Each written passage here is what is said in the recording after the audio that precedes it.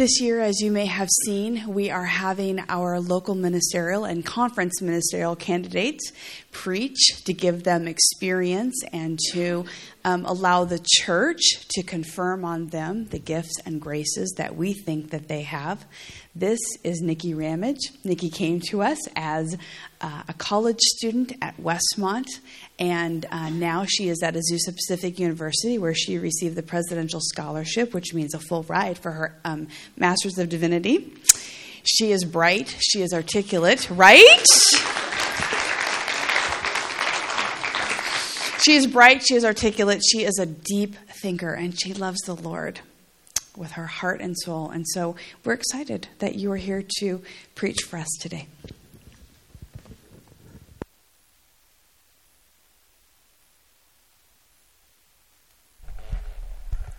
All right, so I'll have to admit, this may actually be the first time that I've made it to the 8 o'clock service. But I'm happy to be here. So in middle school, I can comfortably say that I was obsessed with the Los Angeles Lakers. I fell in love with basketball at an early age, and the Lakers were the local team that I committed to. Their game times decided my schedule. During the playoff season, my homework suffered, and I made it my personal goal to beat the boys in their knowledge of each player's stats. Kobe Bryant had an ever-widening place in my heart despite his blighted reputation, and my emotional state catapulted up and down with each glorious victory and each devastating loss. Everything changed for the Lakers, however, in the summer of 2004. They lost in the NBA Finals that they were destined to win. They lost to the quintessential underdog, the Detroit Pistons, and they lost badly. The Lakers dynasty that I had been so devoted to basically collapsed after this 2004 season. Shaq was traded, and Phil Jackson resigned as head coach. This was the end of the Lakers dynasty as I knew it, the bitter end. My middle school self was crushed. The Lakers were done. There was just the overwhelming despair of the present and no knowledge of the future. To my middle school self, this was the end of the world as I knew it. Well, at least for 2 days. There are times in life when the overwhelming despair of the present seems insurmountable, and when the world, as you or I know it, starts to crumble. For me, I remember the weeks following my semester abroad in Israel, Palestine, were some of the hardest.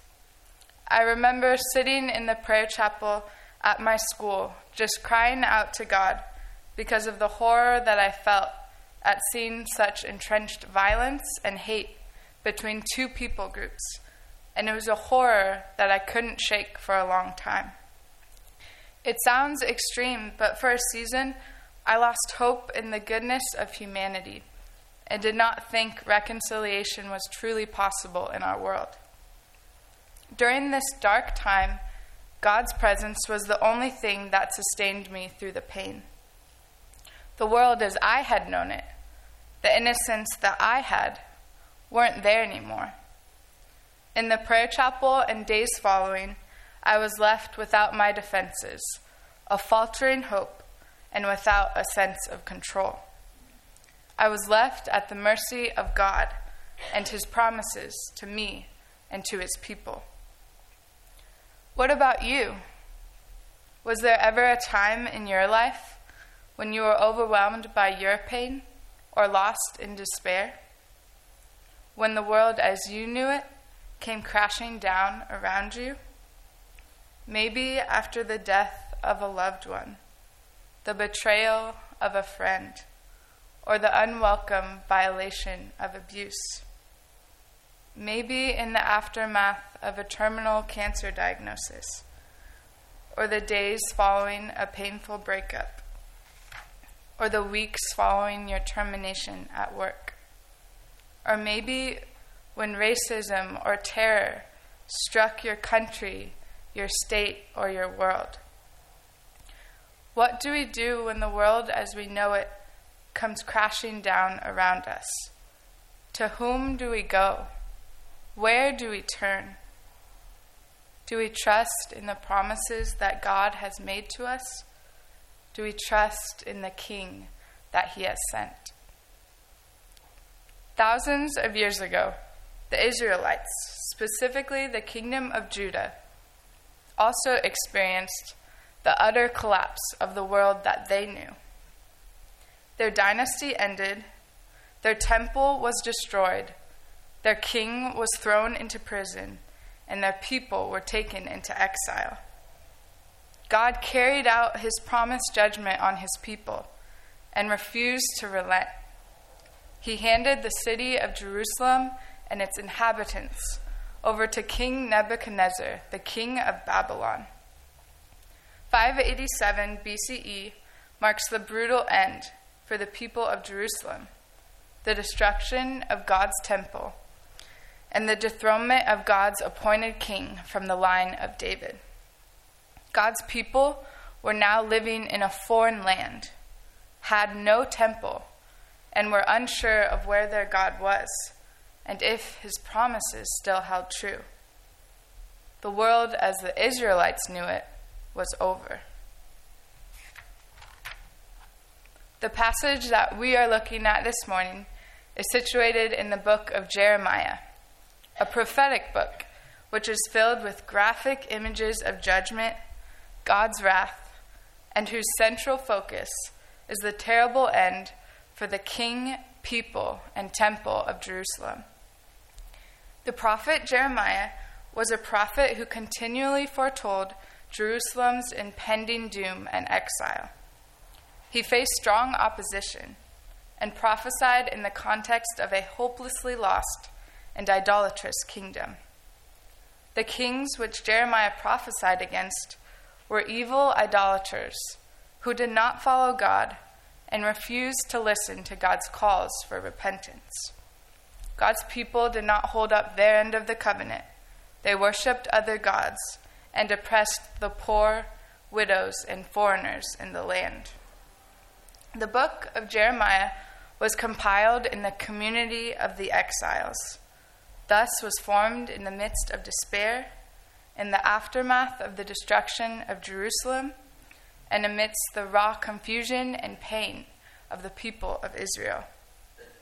While the world as they knew it was collapsing around them, the Israelites must also have wondered, like many of us have, to whom do we go? Where do we turn? Is God still there? And if he is, what does he have to say to us? Do his promises to his people still hold true? Hopefully, our passage this morning will give us wisdom for this task. Please open your Bibles to Jeremiah 33, 14 through 16.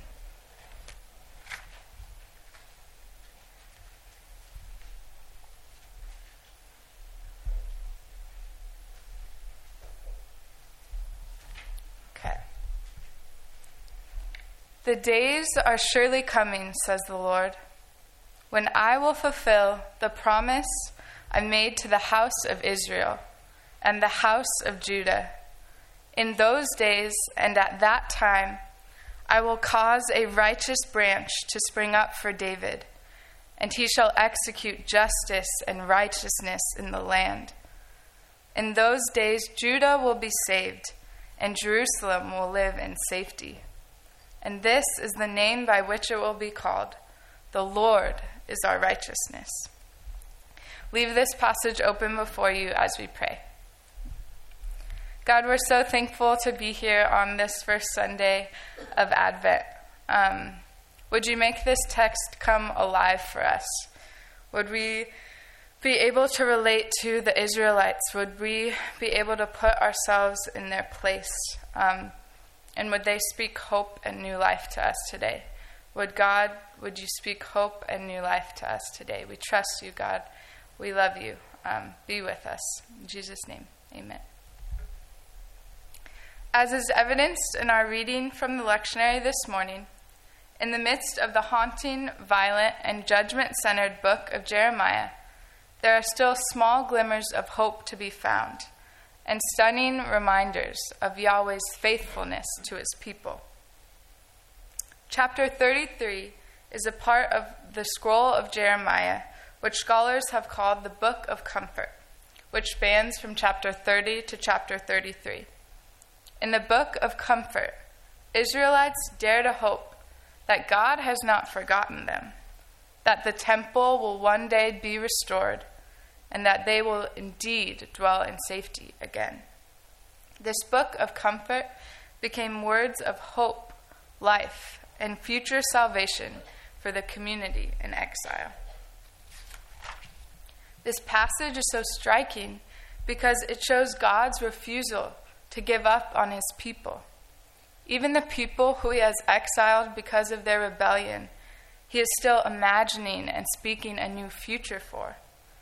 In the midst of the chaos and despair of living as exiles, God will not let his people forget that he has the power to restore things as they were. God has the power to take things away and then in his great mercy give them back again. In God's marvelous compassion, he longs to comfort them. He longs to plant seeds of hope for a human king that will care for them as God would. God demonstrates that above all, he is a hopeful God because he sees beyond the present circumstance and is committed to a restored future. God's promises bring life to a dying and exiled people. In verse 14, the Lord says he will fulfill the promise he made to the house of Judah and to the house of Israel. What promise? This promise refers to God's everlasting covenant formed with King David in 2 Samuel. God promised to establish the house and kingdom of David forever, promising that there would always be a king from David's line on the throne. And here in our passage, the Lord is saying to kingless people under foreign rule in Babylon that yes, this promise he had made to David's house still stands. There would be another king from David's line someday, and this would always be the case. This was incredible news. Verse 15 continues, "In those days and at that time, I will cause a righteous branch to spring up for David." A righteous branch? What or who is Yahweh referring to here? Branch is actually part of a beautiful metaphor used in the Isaiah tradition to describe the ideal monarchy in the future. The metaphor is rooted in the idea that the people of God are a tree and they have been chopped down. But from the stump of the tree, a righteous branch will spring forth. In other words, a righteous king. Sometimes things have to die for new life to be able to spring forth. And so the branch refers to a king from David's line who will redeem the corrupt Davidic kings of the past. We also see references to the branch in Zechariah 3:8. "I'm going to bring my servant, the branch." And then in Zechariah 6:12, "Here is a man whose name is Branch, for he shall branch out in his place, and he shall build the temple of the Lord." Each time the branch is seen as a king from the house of David, who is a servant of Yahweh, and who reigns with justice and righteousness. The pairing of justice and righteousness in verse 15 is important, because this pairing is what identified an ideal king in the Israelite tradition. Psalm 72, a royal psalm, describes what an ideal king would have looked like in the Israelite mind. "Give the king your justice, O God, and your righteousness to a king's son. May he judge your people with righteousness and your poor with justice. May the mountains yield prosperity for the people, and the hills in righteousness. May he defend the cause of the poor of the people, give deliverance to the needy, and crush the oppressor. The righteous branch, the king, who Yahweh was promising to bring, would do what kings were supposed to do. He would execute justice and righteousness. He would stand in stark contrast to the evil kings which led Israel into idolatry and eventually into exile. What a comfort this must have been for the Israelites. What consolation they must have felt when God reaffirmed his commitment to the house of David and his commitment to the establishment of a true king. The Israelites clung to this hope for the Messiah, for God's faithful human servant, who would rule with justice and righteousness, who would come into the world and deliver God's people. When the world came crashing down for the Israelites, and God rightfully judged them for breaking their covenant, God still never left them to die. He did not want them to live in exile forever. God spoke new life, new vision, and vigorous hope to a corroding people. For hundreds of years following the exile, the Israelites would hold onto this hope for the coming Messiah, and it sustained them. This morning, we join the worldwide church of the present and the communion of saints from the past in celebrating the first season in our church year, Advent. Advent means coming, and is centered on the coming of Christ over 2,000 years ago into our humble and broken world. It also looks forward to Christ's second coming in glory at the end of time. It is a season marked by longing, expectation, and hope. As the people of God, we anticipate the coming King into our world, just like the people in exile did so long ago. We join our ancient brothers and sisters in their anticipation of the true and righteous King, the Messiah. We cry with them, "Come, righteous branch. Come, true King of David. Come, rule with justice and righteousness." This Advent season invites us to relive and re-experience that same fragile and life-giving hope that God's words breathed into the Israelites. Just like the Israelites in exile needed to hear a good word from God, so too does our world desperately need to hear a good word from God.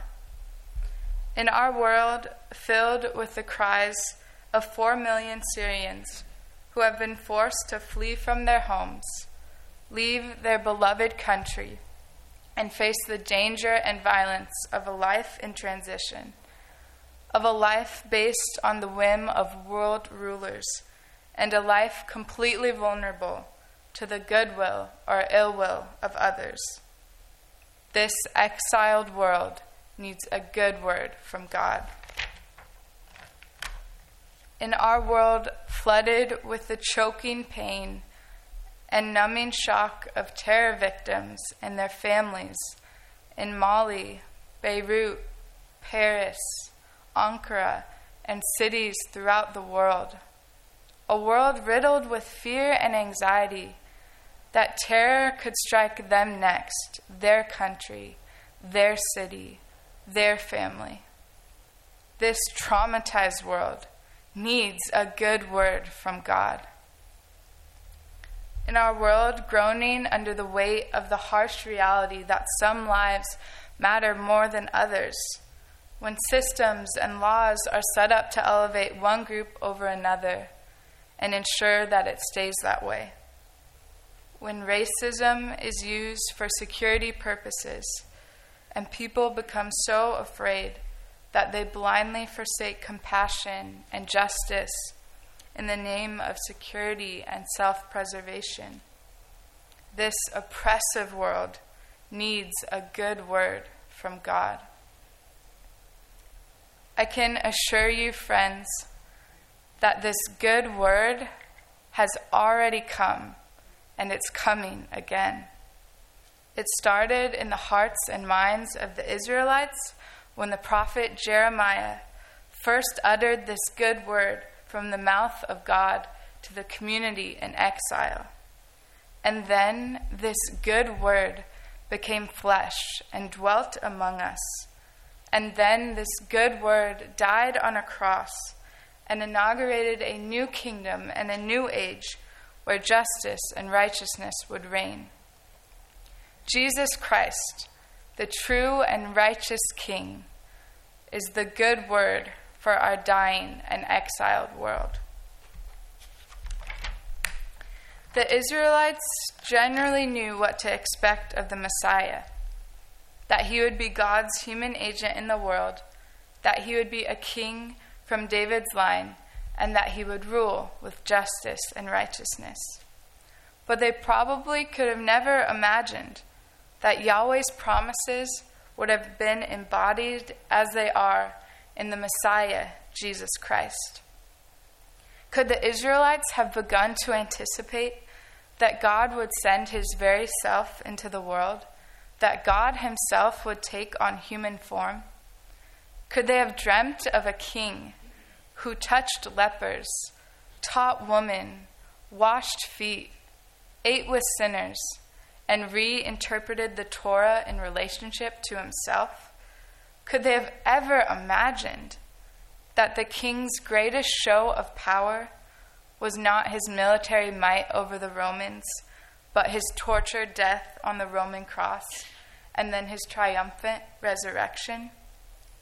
Could they even have dared to believe that God's promises would be open to the Gentiles, and that God's Spirit, God's very presence, would be poured out to all the nations of the earth? And yet, do I dare to claim that God not only has a good word for the Israelites, not only a good word for our world, but that he also has a good word even for you, even for me? Can I be that bold in the face of a need for a promise that makes sense on our terms? Our need for a promise we can control and manage, and our propensity to trust in the promises of the empire rather than the promises of God.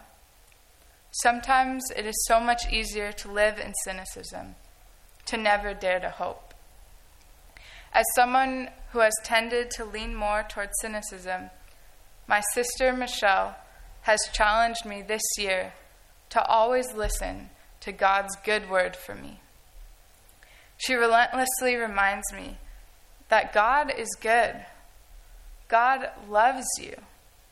God is not the author of pain and death. And the words he spoke to us back then, and the words he speaks to us right now, are often kinder and more beautiful than we could ever imagine.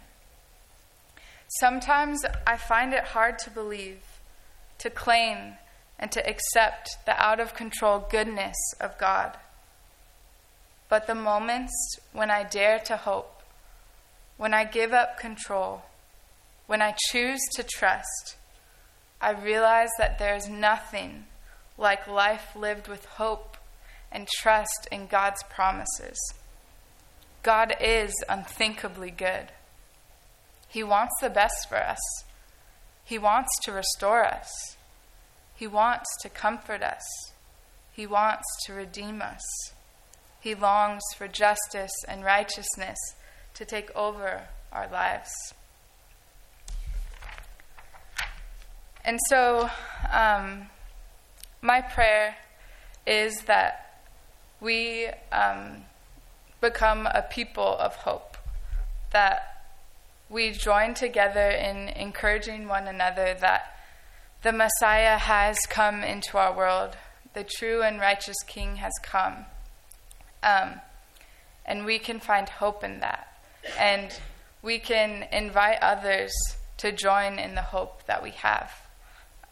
Would we be people who give good words to each other? Would we be people who trust in the good word who has come? Amen. Oh. And please take a moment of silence and allow God to speak a good word to you.